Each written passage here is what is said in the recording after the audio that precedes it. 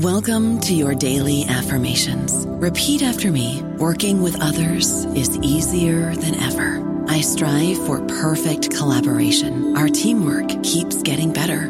Yeah, affirmations are great, but Monday.com can really get you the teamwork you desire. Work together easily and share files, updates, data, and just about anything you want all in one platform. Affirm yes to start, or tap the banner to go to Monday.com.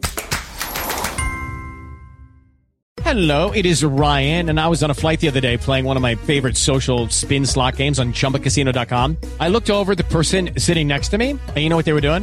They were also playing Chumba Casino. Coincidence? I think not. Everybody's loving having fun with it. Chumba Casino is home to hundreds of casino-style games that you can play for free anytime, anywhere, even at 30,000 feet. So sign up now at ChumbaCasino.com to claim your free welcome bonus. That's ChumbaCasino.com and live the Chumba life. No purchase necessary. VGW. Void where prohibited by law. See terms and conditions. 18+. Hello, everybody. This is Marshall Poe. I'm the editor of the New Books Network, and I'd like to tell you that we have a new and improved website. It has 2 new features that we think you'll love. One of them is a vastly improved search engine, so that when you type in keywords, you'll get a bunch of episodes really quick. The other is the ability to create a listener account. And in that listener account, you can save episodes for later listening. So you can create a kind of listening list. We think these features are neat, and we think you'll enjoy them. Please visit the site today.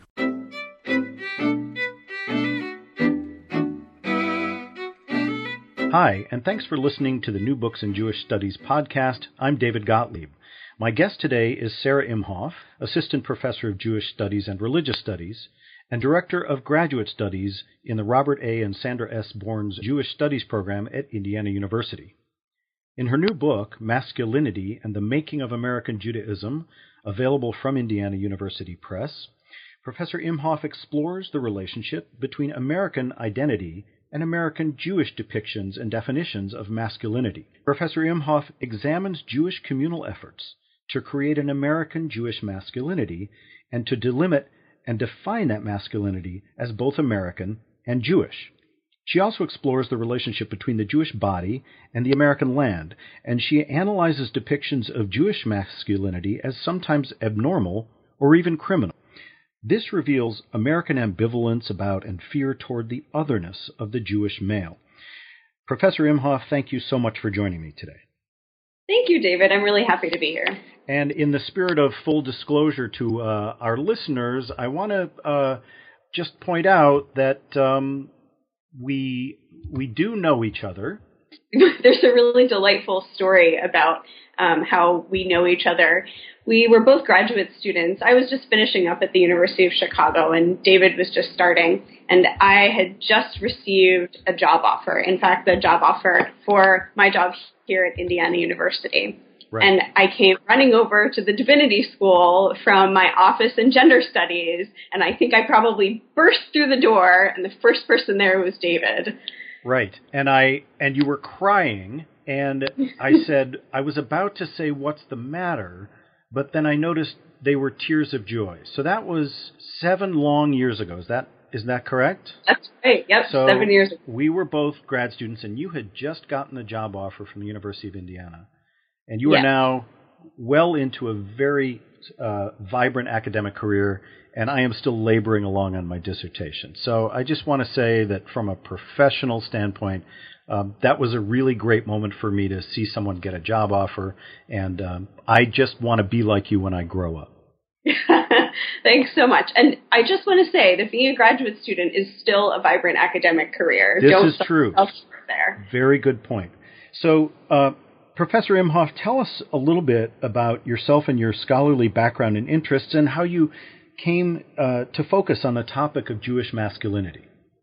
Yeah, so my dissertation focused on the same time period, the late 19th, early 20th century. And there I thought about Jewish men and Jewish women in the U.S. I was interested in the way that people imagine gender. And by gender there, I really meant both men and women.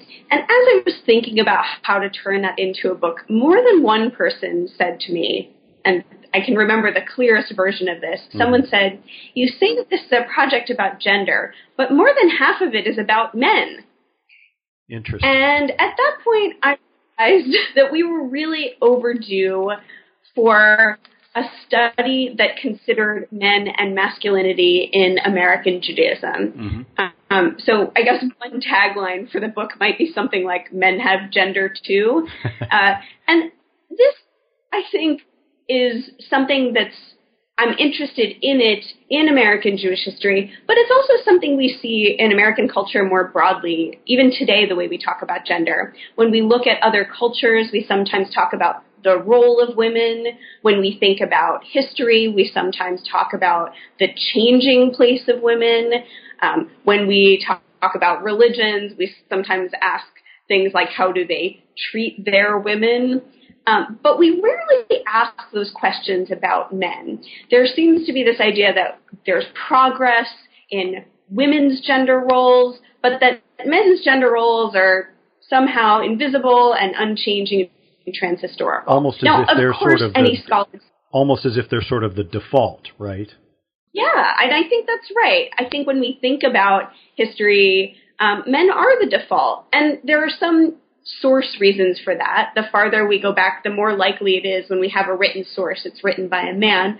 But there are also kind of more philosophical reasons that men have been taken as the default human. And I think I talk a little bit about this in my book. So I would say that part of the reason I came to this book writing about men is a broader conversation that I think we should be having about how gender is contingent. It's contextual. It's different in different places and times. So I'm particularly interested in American Judaism and the way that works, but I do think this is part of a broader cultural conversation we should be having. You say early on in the book that Jewish masculinity is opaque even to those we'd assume knew the most about it. Why is that so? Because, for example, if American Jewish masculinity is sort of the default for American conceptions and constructions of Jewish gender, why is it so opaque to those who should be most familiar with and versed in it? Well, I think it's partially thinking about it as one of those things we just take for granted, right? We don't spend a lot of time thinking about the things that are currently and have always been parts of our lives. If you think about people who were growing up, even just a few decades ago, all of the rabbis they saw were men, and not very many people said, why aren't there any women rabbis? Until some feminists said, hey, we need to have women rabbis. There's nothing essential about the kinds of roles that rabbis play, especially for Reform and conservative Jews, that should exclude women. But before that, there's certainly a history of individual women and small groups of women asking for that. But your average American Jew on the street just kind of assumed, oh, rabbis, well, yeah, they're men, without really thinking about it, because every rabbi they'd ever seen was a man. So that was a thing that men did without them really thinking through why that was or what that meant. So that leads and so I think this happens too. I'm sorry, go ahead. I think this happens too with Jewish men who are in, say, Jewish men's groups. They want to sit and think about what it means to be a Jewish man, but a lot of the default positions about what it means to be a Jew kind of get conflated with what it means to be a Jewish man. So this is interesting because in a previous conversation that we had about the book, you mentioned how the idea for the book was formed in part through conversations that you had with Jewish men's groups. Is that right? Can you say a little about that? Yeah. So I was invited to give a talk at an every other year collection of largely the leaders of Jewish men's groups in the Midwest. And one of the things they said to me was, we really want to know more about Jewish masculinity. They wanted to know things like, why don't more Jewish men go to synagogue? That's a perennial question. Lots of people. But then they also said they had other kinds of questions too. Why do Jewish men sometimes seem different from non-Jewish men? And they asked me these questions. Interesting. They didn't say, we can tell you all about it because here we are, a bunch of leaders of groups of Jewish men. They said, well, if scholars don't know all the answers, you should study us. The sense is that there are things that are distinctive about Jewish masculinity, and certainly that are important, even if they're similar to others, to other non-Jewish communities. But there's not a strong sense that in American Jewish communities somebody can say, American Jewish masculinity, I got it down. It looks just like this. Here are the historical reasons for difference. Here are the historical reasons for similarity. It's just not as well studied as it could be. Right. Now, in the book, you focus primarily on the first quarter of the 20th century as critical years in the construction of American Jewish masculinity. Can you talk a little bit about why that's so? How previous iterations of and discussions of American Jewish masculinity affected that period, and how that period has in turn affected current constructions of American Jewish masculinity. Right. That's a bunch of big questions. Sorry, I tend to do that. No, that's fine. I would say the main answer to the first question, why this period, why do we think about this period, is immigration. There's a really significant number of immigrant Jews to America, but also lots of non-Jews. So in the late 19th and early 20th century, it's a time when America in general is wondering, who are we? What's our identity if we're made up of all of these different kinds of peoples, right. Especially at a time when there's a lot of nationalism, other places that makes claims to, we're all one kind of person. The U.S. can't make that claim. So there's American identity that's up for grabs, but there's also the demographics of American Jewry. Before the late 19th century, we have Jewish communities, but then with this immigration, especially from Eastern Europe, the American Jewish community really grows quite quickly. And I wouldn't say it's a crisis of identity or a crisis of conscience or anything like this, but it's also a different, sometimes language, sometimes culture, and sometimes religious practices.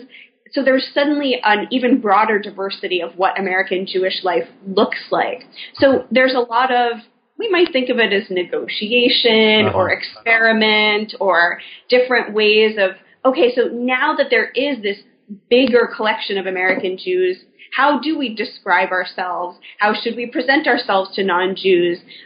How do we live with non-Jews, and how do we present ourselves as the same as them, right? Is this a project purely of Americanization? Right. About sameness? Or is this a project about showing how we're different? So there's a lot of this kind of big cultural questioning going on during this period that shapes what comes later. And that leads into my next question. You make the claim that Christianity structured American Jewish masculinity. So during this period of immigration, of significant immigration and sort of self-questioning and the formation of an American Jewish identity, what are the pathways by which Christianity structures American Jewish masculinity in particular? Yeah, so the way that I would describe this for starters is in the U.S., and this is still true, the pattern for what we understand a religion to be is Protestant Christianity. So if you look at the kind of legal language that we have, even from the Founding Fathers, with ideas of liberty of conscience, if you look at even up to today, Supreme Court cases in which real religion or protected religion is based on belief, that's a pretty Protestant model, a kind of interior, belief-centered religion. Is this related to Janet Jacobson's and Anne Pellegrini's notion of stealth Protestantism? Exactly. So I talk about Jacobson and Pellegrini just a little bit in this very same way. So what they're calling stealth Protestantism, this kind of sneaky, even if you're not really Protestant, you might describe your religion in Protestant ways kind of thing, is very much what's happening in the early 20th century, right? There's anti-Catholicism that's happening too, and there's some anti-Semitism, but there are also lots of forces that I wouldn't describe as negative forces by which people actively describe their religion and themselves begin to act out their religion and practice their religion in ways that follow some Protestant models, even when they don't share Protestant theology. So it's not Protestantization all the way down, but there are ways that if you want to be recognized as a religion, that what you do is describe yourself in ways that seem analogous to Protestant denominations. I see. Now, you talk, there are so many interesting facets to this book that I want to try to get to as many of them as possible. One is the conflict that you identify between masculinity and Jewish piety. How does that manifest in the period under consideration and in the focus of your book? That is, in fact, also related to the immigration question. Part of what we have is, and people who are, I call them acculturated American Jews, but people who identify as Jewish.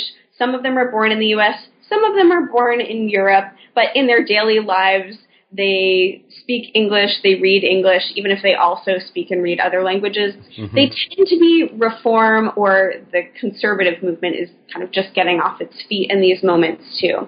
So these people are the people who are, we can imagine them as living in the U.S., and they see immigrants coming in from Eastern Europe. Mm-hmm. I see. And there's a kind of give and take, right? They want the U.S. to be a safe place. They're excited about Jewish community. On the other hand, they're a little bit confused and embarrassed by these new Jewish immigrants because some of them are doing their religion in ways that look kind of superstitious and backwards to these acculturated American Jews.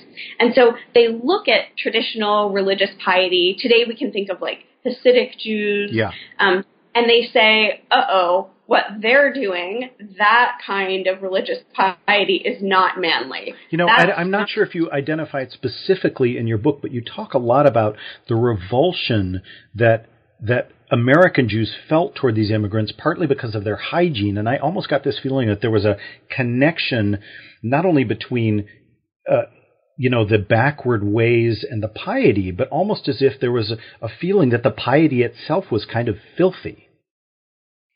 They certainly see those things as going together because they imagine the piety is kind of about living in the past. So in some ways, they're also nostalgic about it, too. It's not purely revulsion. Mm-hmm.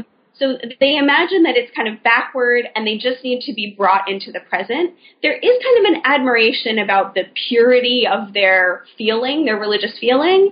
And so a lot of these acculturated Jews say, well, what we just need to do is fix their religious forms and bring them into the modern period. And they also see some of that backwardness as having to do with hygiene. So these immigrants come in and, for example, there are classes taught at lots of kind of the equivalent of Jewish community centers. Mm-hmm. And some of those are about hygiene. So some of them are about soap, and some of them are about how to set your table or which products to buy for your home also. So there's a combination and a really complicated set of feelings between groups of American Jews. And I'm also doing a little bit of stereotyping here to talk about acculturated Jews and immigrants, because some acculturated Jews were immigrants, and some immigrants became acculturated Jews fairly quickly.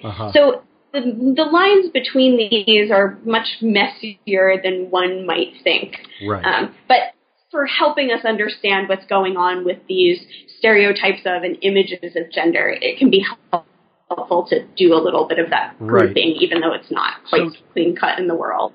I'm so fascinated by the connection that's made between the American land and the newly, perhaps, American Jewish male body. You talk about that in the book a little bit, and I wonder if you'd talk about it here. How was that connection consciously cultivated, and how did it shape American Jewish masculinity?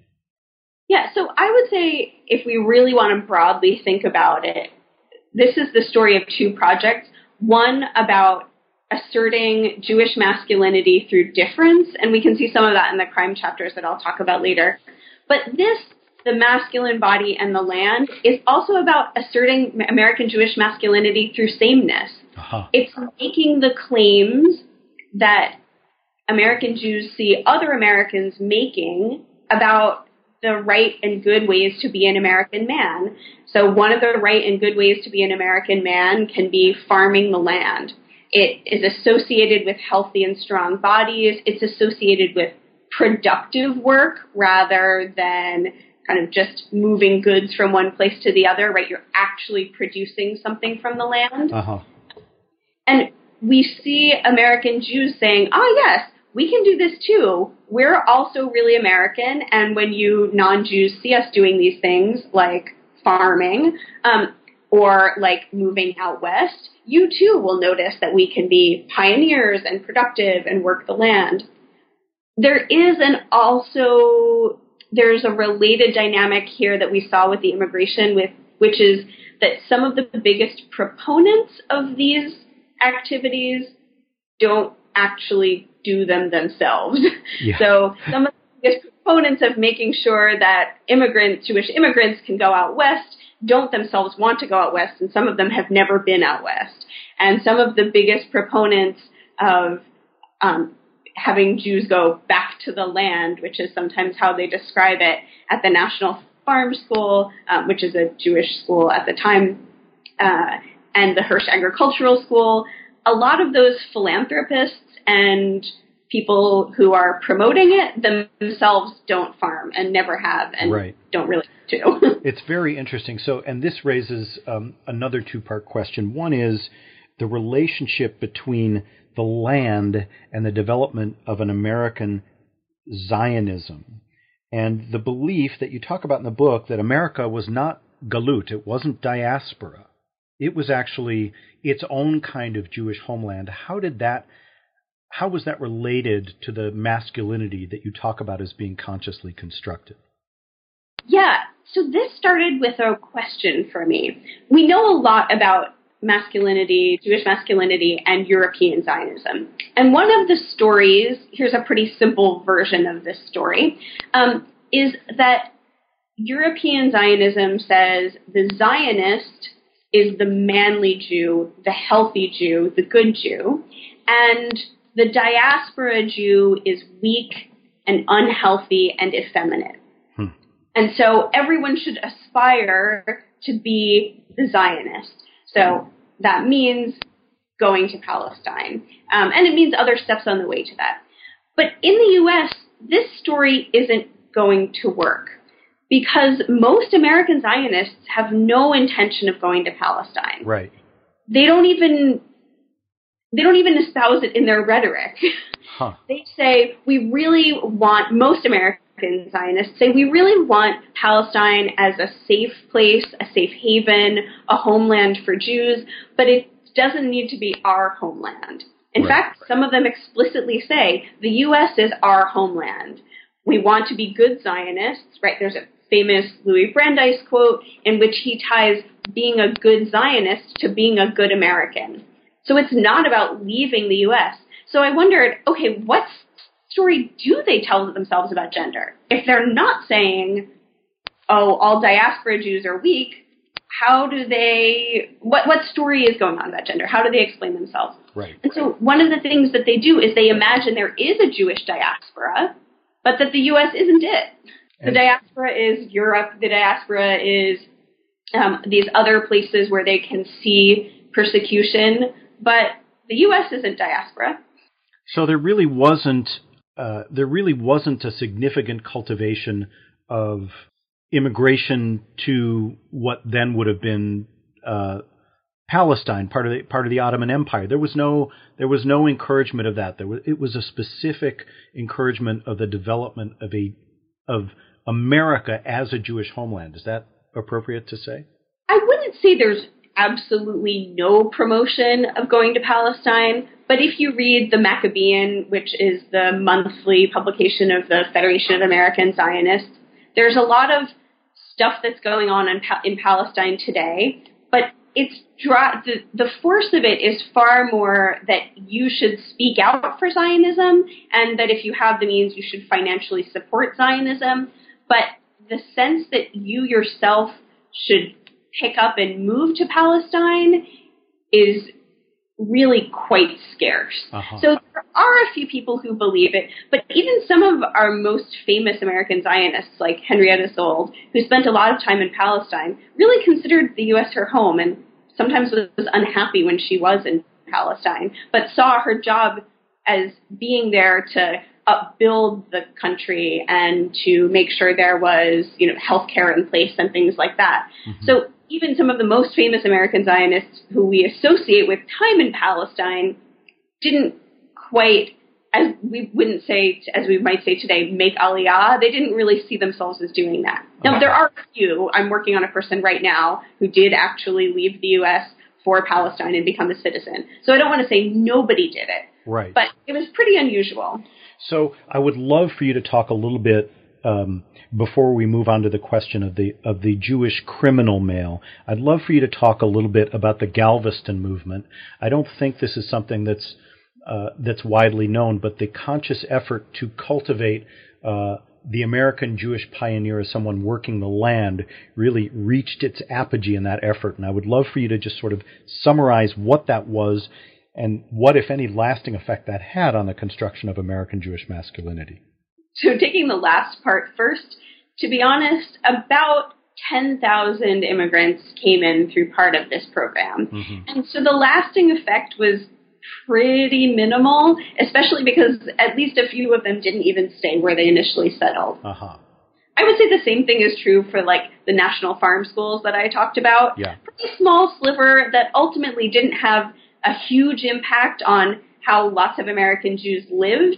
But I do think that these things really give us a window into the ways that the American Jewish community was trying to think about itself. And so I did call them experiments, and I do think that that's a pretty good way to talk about what they are.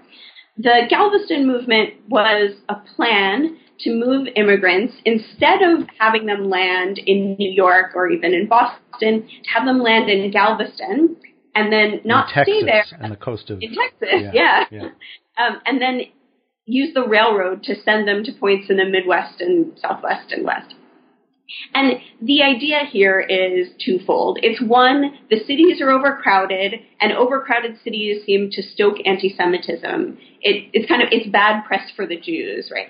And so if we can get immigrants out of the city, that's good. There are also other social programs that try to move immigrants out of the city and into the countryside. Partly because they viewed Jews as sort of clinging to the slums, right? Yeah, Mm-hmm. And they thought, if they could perform productive labor in the fields, then they'll be healthier and cleaner and more modern, right?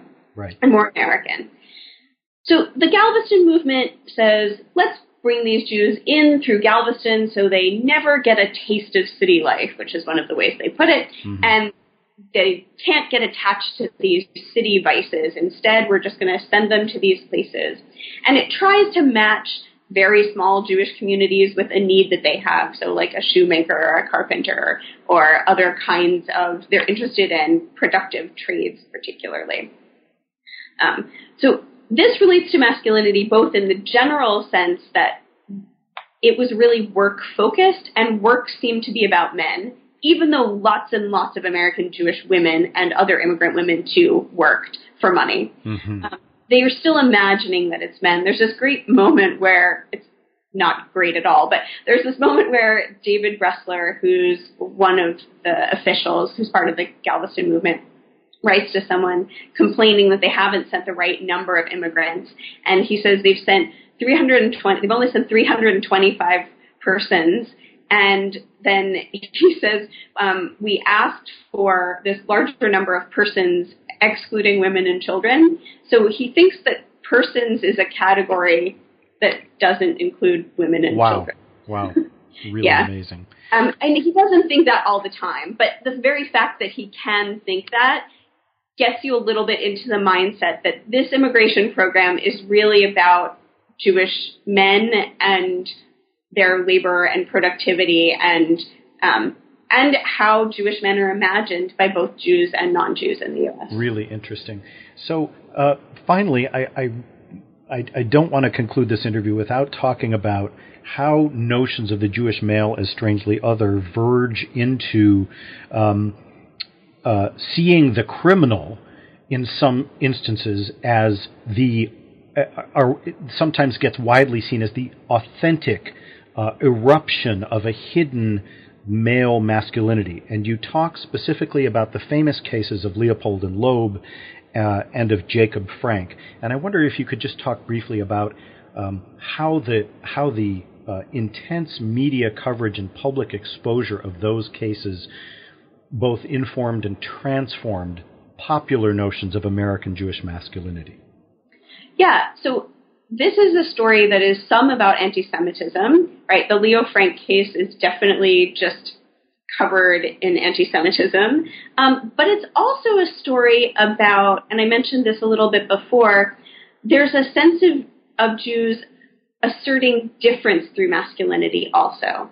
So we can see the ways that some non-Jews looked at these crimes, like Leopold and Loeb, who kidnapped a 14-year-old and killed him, or the way the media reacts to Leo Frank, who is accused of killing a young woman in his employ at a pencil factory.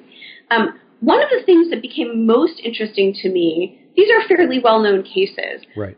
But one of the things that people have kind of overlooked is this remarkable convergence of how Jews and other non-Jews who are sympathetic to the Jewish community represent Jewish masculinity, and how anti-Semites, frankly, and people who are unsympathetic to Jewish communities represent Jewish masculinity.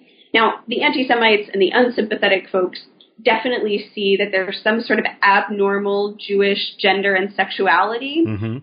So this is why there can be rumors about Jewish men seducing white women.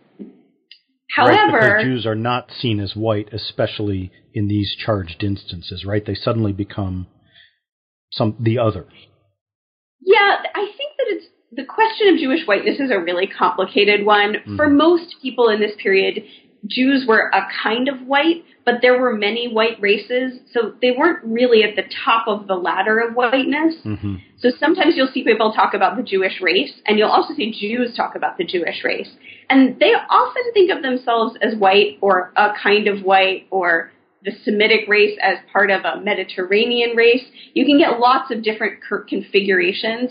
So I don't quite want to get on the bandwagon of Jews aren't white. Mm-hmm. But one of the weird things that happens when there are multiple white races in the cultural imagination is you can still experience racism even if your race is one of the white races, because it might not be at the top of the pile. Right, there's a hierarchy. Yeah. Mm-hmm. Mm-hmm. So I do want to talk a little bit about this convergence of the Jewish community and the anti-Semites, and that is everyone seems to agree that even when Jews commit crimes, they're not a certain kind of crime. They're not a violent crime. They're not a barroom brawl. They're not, it's not wife beating. Jews aren't alcoholics. So for anti-Semites, in fact, you can get people who say Jews don't commit manly crimes, like they're not up to it. I don't know. It's a very strange thing to say. But Jewish communities also traffic in these same ideas that, okay, in fact, you can think about this today. Everybody knows that Bernie Madoff and his white-collar crimes, oh, yeah, Bernie Madoff, well, yeah, he was Jewish. Like, that's embarrassing to the Jewish community. It's bad, but we can kind of make sense of it. Whereas if you talk about the Son of Sam killer, fewer people know that he's Jewish, and suddenly there are a raft of excuses about why it doesn't make sense that he's Jewish, right? He was adopted, he wasn't really Jewish, maybe he converted in jail, right? There's just, it can't make sense within an American Jewish imagination of what it means to be a Jewish man. Really interesting. You know, reading the book and reading the news lately, it strikes me, and I would love to get your reaction to this, that Jared Kushner is a really remarkable example and is becoming one in the popular imagination of the American Jewish male. Yeah, I think that's entirely possible. I'm not sure that I have anything like a unique take on that, and I have to admit that I try to limit my news intake for my This explains your productivity, that you are able to avoid the news. But, it's interesting. It occurred to me this morning reading the news and thinking about your book that here's a guy who's depicted as very vengeful and really aggressive in business, but he looks so scrubbed and healthy and sort of in a very preppy mainstream American kind of way, that there are, rumblings about, in the anti-Semitic online social media presence of how he sort of represents the worst and most stealthy of American male Judaism. And I thought that was something that would not have occurred to me had it not been for reading your book. So there's so much more to talk about in the book, but I'm interested to ask one more question, which is, how has the shaping of American Jewish masculinity affected the shaping of American Jewish femininity and the shaping of the idea of a sort of spectrum of gender, if at all? I think that's a great question, and I think that I'm going to do the sort of shifty scholar thing where I say, well, it depends in different times and different places, but I can say a couple of things that hint in a direction we might think about. One of the main ways that many people over time have imagined gender is a model that we sometimes call complementarity, where people imagine that the sexes are complementary, where men have certain skills and women have the other set of skills. So people fit together like puzzle pieces. You can see this as an obvious argument in the way that people might assert that heterosexuality is better because, well, men and women just are complementary, right? Right. So one of the things that you can see is that if Jewish men are like this, then Jewish women should be the counterpart. So you can imagine that if some of the things that Jewish men aren't is aggressive or violent or assertive, there is that space for a stereotype of Jewish women that we see that's pushy, right? Right. So we can see some of the ways that negative stereotypes about Jewish women, and even in some ways positive stereotypes about Jewish women. Most people will say, oh, Jewish women not afraid to speak their minds. Sometimes also ideas about career aspirations or fiercely defending families, things. You can see those as kind of complementary to the imagined Jewish man. Right. Interesting. Yeah, so I would say that issue of complementarity within the Jewish community is one way to think about it.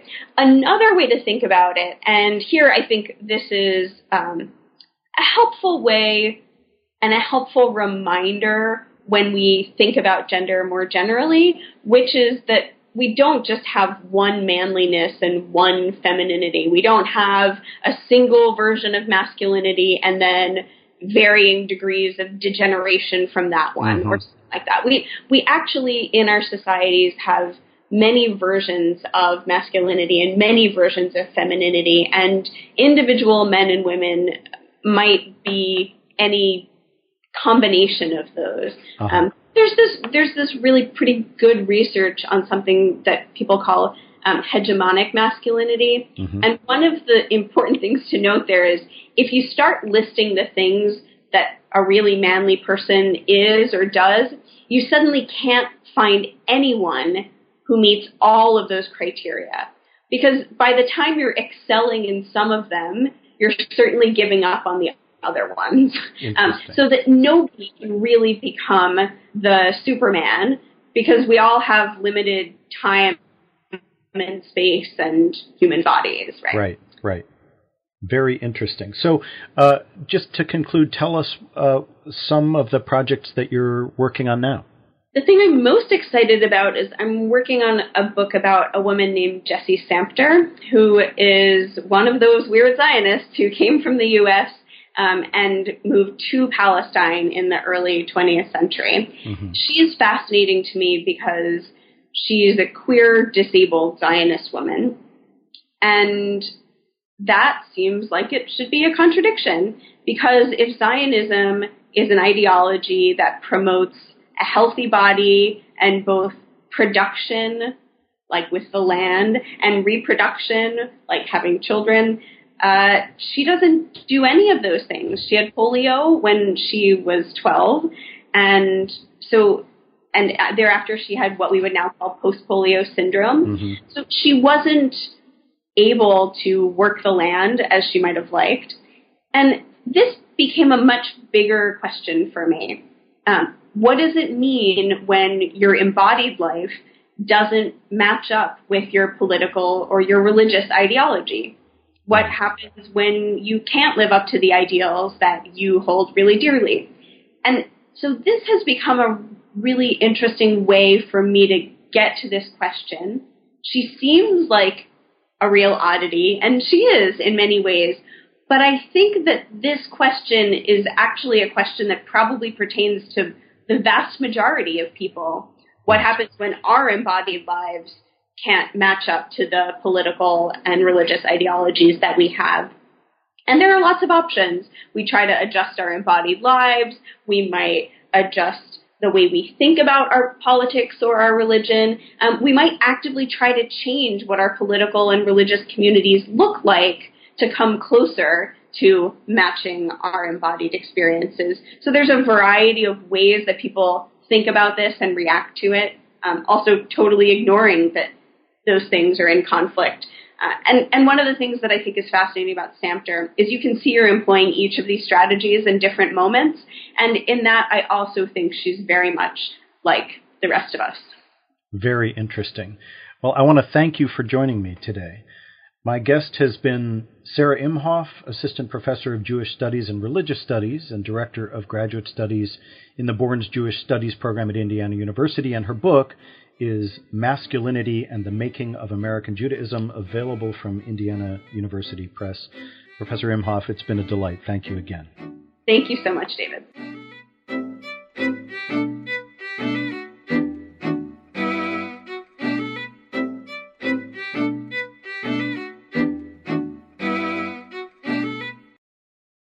Hey guys, it is Ryan. I'm not sure if you know this about me, but I'm a bit of a fun fanatic when I can. I like to work, but I like fun too. It's a thing. And now the truth is out there. I can tell you about my favorite place to have fun. Chumba Casino. They have hundreds of social casino style games to choose from with new games released each week. You can play for free anytime, anywhere. And each day brings a new chance to collect daily bonuses. So join me in the fun. Sign up now at ChumbaCasino.com. No purchase necessary. VGW Group. Void where prohibited by law. See terms and conditions. 18+.